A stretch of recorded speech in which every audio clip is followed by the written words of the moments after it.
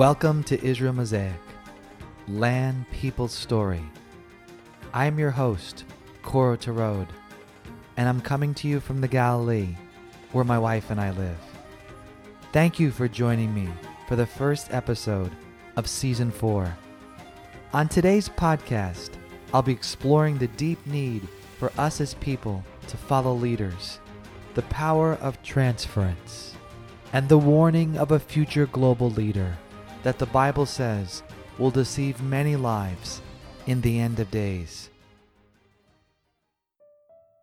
Last season, on the closing episode entitled, What's Next for Israel?, I discussed how Israel's renowned rabbi, Yitzhak Kadori, once declared to Benjamin Netanyahu that he would be the last prime minister of Israel before the Messiah returns. At the recording of that episode, Israel was preparing for national elections. Since then, Benjamin Netanyahu has become prime minister and has become the longest-standing leader in the modern state of Israel, and Israel is now being led by the most right-wing government in their storied history. Will Bibi Netanyahu be Israel's last prime minister? Is Messiah's return closer than we think? The phrase of the modern age. If there's one particular expression that directly speaks of the day and age that we all find ourselves living in, it is the statement, "Take me to your leader." It has single-handedly become the motto of the modern world. How did we get here? Or better yet, how do we get out of it? On today's show, I offer ideas out of this global condition that has taken over the entire earth. A powerful statement. In an interview on Christian television, former pastor and life coach Dr. Ken Baugh shared a quote from a Christian psychiatrist that will resonate with a lot of the listening audience. The quote says, "We are born looking for someone who is looking for us. The person who has been looking for us is the God of the universe. He has been searching for his children and seeking to redeem his lost creation since the Garden of Eden. We as human beings are often shaped by parents, a teacher, a coach, or a friend. It is the way God designed our constitutions, which are first and foremost relationship-oriented. We as people need an example of someone who has been there before us, a person to emulate, and a person to walk with us along our journey throughout life. Unfortunately, what has tragically happened in the day and age that we are living in is that many leaders have capitalized on this deep spiritual and physical void of looking for someone. In today's world, leaders mostly arrive in human form, but they can take the shape of an ideology, a concept, or a place. If left unchecked, this type of leadership has the ability to cause tremendous emotional damage. The gift of a mentor. In the Talmud, it is written, "Provide yourself with a mentor." I believe that the need for a godly mentor can be one of the greatest needs in our world today.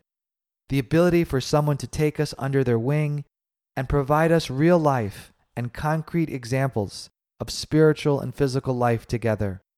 This mentor-mentee relationship is vital to the human condition and existence, and it can be so reassuring to have someone whose life story we understand, and someone who is familiar and understands where we have come from and journeyed. We as human beings are very complex, and we come from many different countries and cultures with a variety of traditions and customs. Mentoring creates a space for people to be heard, understood, and healed. A life mentor is not something that happens easily in today's world, as there is so much focus and attention on the imaginary world of the internet, video gaming, and social media. Sadly, mentoring has not only become a lost art, it is next to impossible due to all of humanity's time constraints, commitments, and diminishing values. Yet, a life mentorship relationship can still happen in an organic way, without force, coercion, or manipulation. The God who made us understands our deepest needs of socialization, the desire to be listened to, and the yearning for apprenticeship. Proverbs chapter 13 and verse 12 says, "Hope deferred makes the heart sick, but a longing fulfilled is a tree of life." The scriptures also tell us in Proverbs chapter 27, verse 17, that iron sharpens iron, so a man sharpens the countenance of his friend. In Exodus chapter 18, Moses' father-in-law Jethro had an answer to Moses' dilemma concerning leadership. Moses was ruling the children of Israel and was solely responsible for the never-ending managing of disputes for all of the ancient Israelites. Jethro's recommendation to Moses was to delegate other leaders from out of the men of Israel. The power of transference. Transference is a term from the field of psychology in which feelings a person had about their parents are unconsciously redirected to a present situation. In an article by Michael Maccabee, he writes how Sigmund Freud, the Jewish psychologist, discovered transference while in his practice. Dr. Freud, one of the most influential thinkers of the 20th century, shared that during his psychoanalytical sessions with both men and women, they developed a strong bond and affinity for him. He concluded that people were relating to him as if he were some important person from their past, usually a parent. We can see how Freud's experience supports the powerful statement that says, "The feeling of being heard is equivalent to being loved." The article goes on to explain that at its best, transference is the emotional glue that binds people to a particular leader. My questions are, is transference happening to us with leaders right now? Do we even realize this is even taking place? Why we follow leaders. Most of humanity has grown up with one or two parental figures or a legal guardian. This person may be an aunt, uncle, or grandparent or foster parent, usually shapes, nurtures, and molds our God-given temperaments and personalities and provides emotional stability, safety, and well-being for the growing child. The late Fred Rogers, who is known by millions of people as Mr. Rogers, studied child behavior, led a quiet psychological revolution that was broadcasted on children's television. He had a powerful quote that said, "Love is at the root of everything, all learning, all parenting, all relationships. Love, or the lack of it." In an article entitled, "Why Do People Follow Tyrants?" Dr. Gene Kim, a clinical assistant professor of psychiatry at George Washington University, highlights and provides insights on the different reasons why we as people continue to follow leaders. She provides helpful information which could be life-saving in the days and times that we are living in. Dr. Kim shares that the first thing we crave is strong parental figures. And although no such perfect figure exists, a leader can flourish from this unquestioning worship. The next marker she describes is naive idealism. Dr. Kim says that in a healthy society, mutual trust is the cornerstone of community strength. Yet this trust leaves us vulnerable by those who make up their own rules. The next marker she highlighted is that individuals are being drawn to leaders with money, looks, and status. Dr. Kim shares that these markers usually have no correlation to morality, kindness, or depth of character, but are badges of entitlement. The next marker is the feeling of weakness or uncertainty in our own lives. When people feel a lack of control in their own personal lives, they often turn to fantasy figures, celebrities, idols, and people who possess charisma and strength. Another important marker is false safety. Dr. Kim states that people would rather be on the sidelines, letting someone else run the show, which allows the person to stay in a childlike role, giving the leader more power. Another reason people follow leaders is to be aligned with the quote-unquote in crowd. The last marker is lack of critical thought, and Dr. Kim says that when people go along with the status quo, in the end it leaves people more vulnerable for exploitation and the ruthlessness of tyrants. The tragedy of Jonestown. There is probably not a person who was born before 1980 that has not heard and doesn't grimace or wince when they hear the name of the cult leader Jim Jones.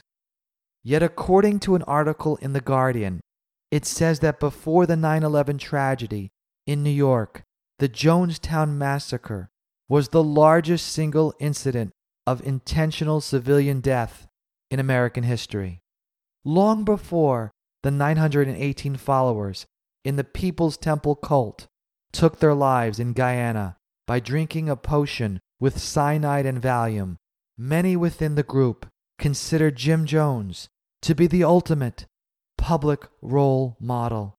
Jim Jones appealed to people's ideals. Those ideals he toiled and labored over were important to a functioning society, consisting of social justice, integration, and civil rights. Jones, over time, became politically connected, and soon people were seemingly willing to follow him to the ends of the earth. We are 44 years removed from the unthinkable and tragic Jonestown massacre. Yet, there are so many life lessons that we can learn from this one horrific event. Lessons about trust, looking out for red flags, control coming into the wrong hands, looking for a person to become the replacement of God in our daily lives, and becoming a quote-unquote second father or mother. The day Israel wanted a king. One of the saddest verses to read in the Bible is found in the book of 1 Samuel. It speaks of the people of Israel no longer wanting to be part of a theocracy and ruled by God Himself and His appointed judges. This happened to God's people, and the nation of Israel has never been the same. God designed for the children of Israel to be separate from all other nations in terms of governance and leadership. Israel was called to be a light unto the nations and a city on a hill, coexisting under God's eternal leadership. The tremendous and tragic paradigm shift of Israel leaving God's theocratic rule takes place in 1 Samuel chapter 8, verse 4. It says, "So all the elders of Israel gathered together and came to Samuel at Ramah.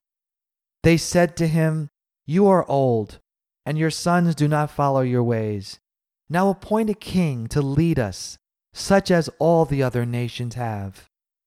The story continues with Saul being anointed by the prophet Samuel to become the first king of Israel. Ever since King Saul's coronation began near 1000 BC, the nation of Israel has been ruled and governed by one earthly leader after another. Our nation, Israel, has yet to recover from its loss of its theocratic leadership, ruled by God. Leaders from yesteryear and today.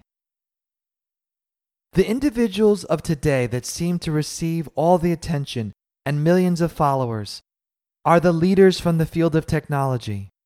Men like Bill Gates, Mark Zuckerberg, and Elon Musk. When the people of Lebanon heard that Elon Musk was considering buying Twitter, some of them tweeted in excitement for him to buy the entire country of Lebanon. All of these technocrats have the ancient spirit of the Babylonian leader Nimrod on them. These technocrats, ruling with unmatched and influential power as followers around the world, are under their low-orbiting satellite surveillance and captivated by their influential words over social media. The Jewish historian Josephus writes this about Nimrod. Now it was Nimrod who excited them to such an affront and contempt of God. He was the grandson of Ham, the son of Noah, a bold man and of great strength of hand. He persuaded them not to ascribe it to God, as if it were through his means they were happy, but to believe that it was their own courage which procured that happiness. He also gradually changed the government into tyranny, seeing no other way of turning man from the fear of God, but to bring them into a constant dependence on his power. Noted Bible teacher and speaker, the late Chuck Missler, wrote an article called The Return of Nimrod. He explains that Nimrod was the world's first dictator, whose name means "we rebel." His ancient kingdom centered near and far, but covered ancient Babylon. Missler writes that the prophet Micah referred to the land of Nimrod in his prophecies and writings. Missler asks some poignant questions referring to future prophetic events. He says, could it be this final world dictator will be in some sense a return of Nimrod? Missler continues to write and says, this may add an additional dimension to the mysteries surrounding the future of Babylon. Is it just used as a symbol, or will Babylon literally rise to prominence on the banks of the Euphrates again? In an article in the Times of Israel entitled Elon Musk with his technology and trolling mirrors the biblical Nimrod, the author explains that the biblical king, who had an expansive kingdom in the Middle East and Asia and was a great hunter before God. Yet we know through Josephus' writings that he was the one responsible for overseeing the construction of the Tower of Babel.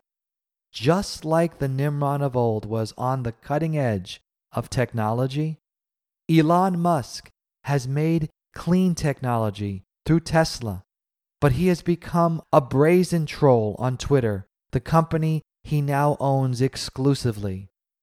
Elon Musk, according to a Forbes article, is the richest man alive, being worth over $300 billion.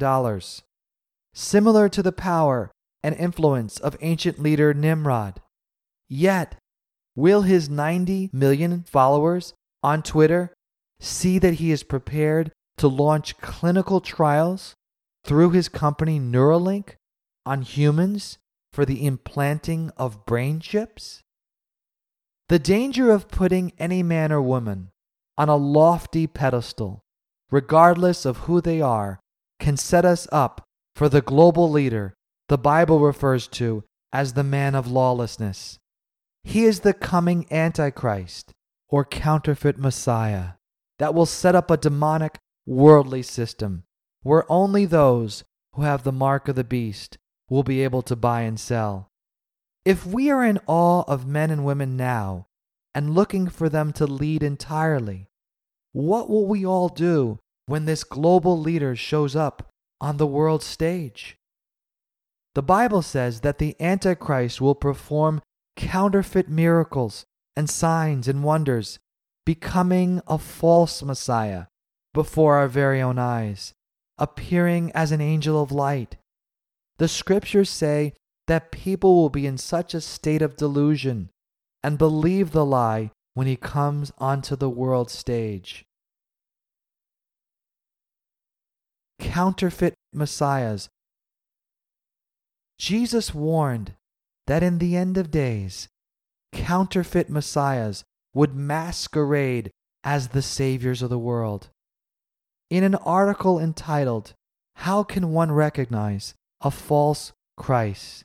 on BibleInfo.com, it shares a powerful verse by Jesus recorded in Matthew chapter 24, verses 4 and 5, which says, "Jesus answered and said to them, 'Take heed that no one deceives you, for many will come in my name, saying, I am the Messiah, and will deceive many.'"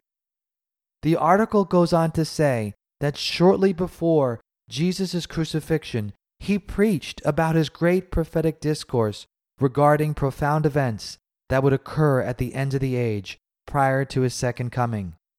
Among those events, he said would be false prophets and false messiahs. He warned people saying, "Then if anyone says to you, 'Look, here is the Messiah,' or 'There,' do not believe it. For false messiahs and false prophets will rise and show great signs and wonders to deceive, if possible, the very elect. See, I have told you beforehand. Therefore, if they say to you, 'Look, he is in the desert,' do not go out. Or 'Look, he is in the inner rooms,' do not believe it."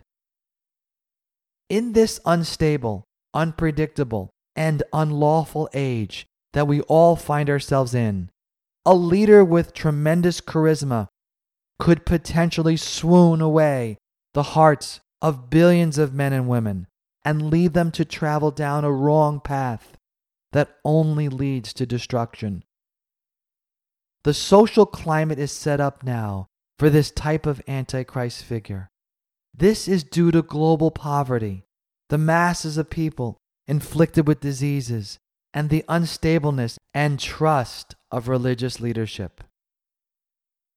Conversation with a local farmer.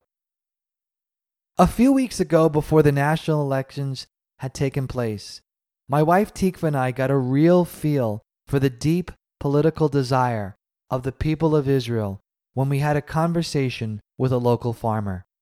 It all happened at the place where we pick up our vegetables, and the discussion continued in the fields where the produce is harvested. The man was sharing with us the type of leader he was looking for here in Israel.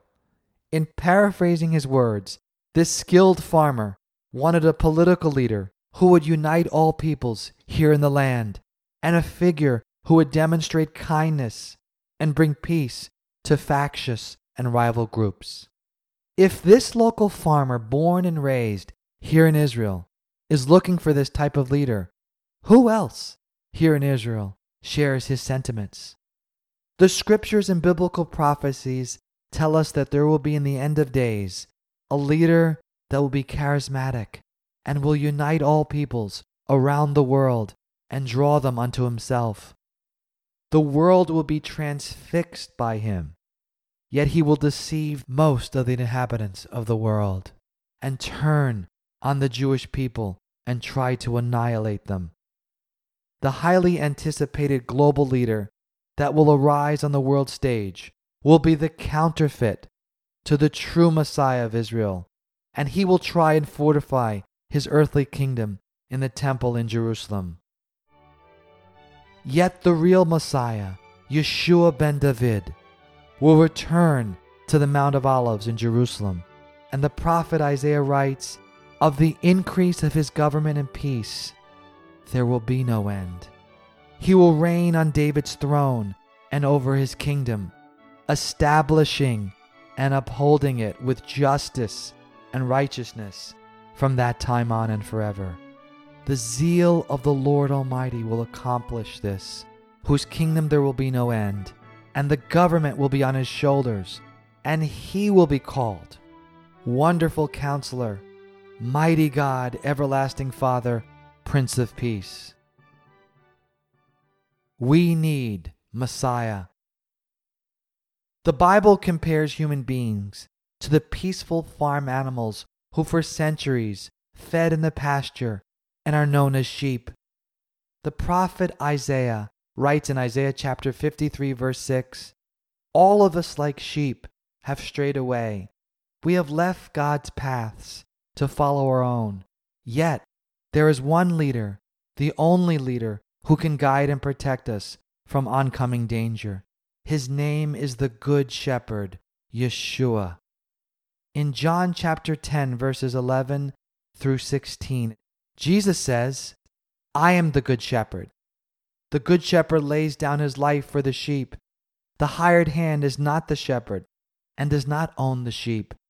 So when he sees the wolf coming, he abandons the sheep and runs away. Then the wolf attacks the flock and scatters it. The man runs away because he is a hired hand and cares nothing for the sheep. I am the Good Shepherd. I know my sheep, and my sheep know me, just as the Father knows me, and I know the Father. And I lay down my life for the sheep. I have other sheep that are not of this sheep pen. I must bring them also. They too will listen to my voice, and there shall be one flock and one shepherd. Join me next time on Israel Mosaic, Land, People, Story, when I'll be sharing on how entertainment is conquering reality. See you soon.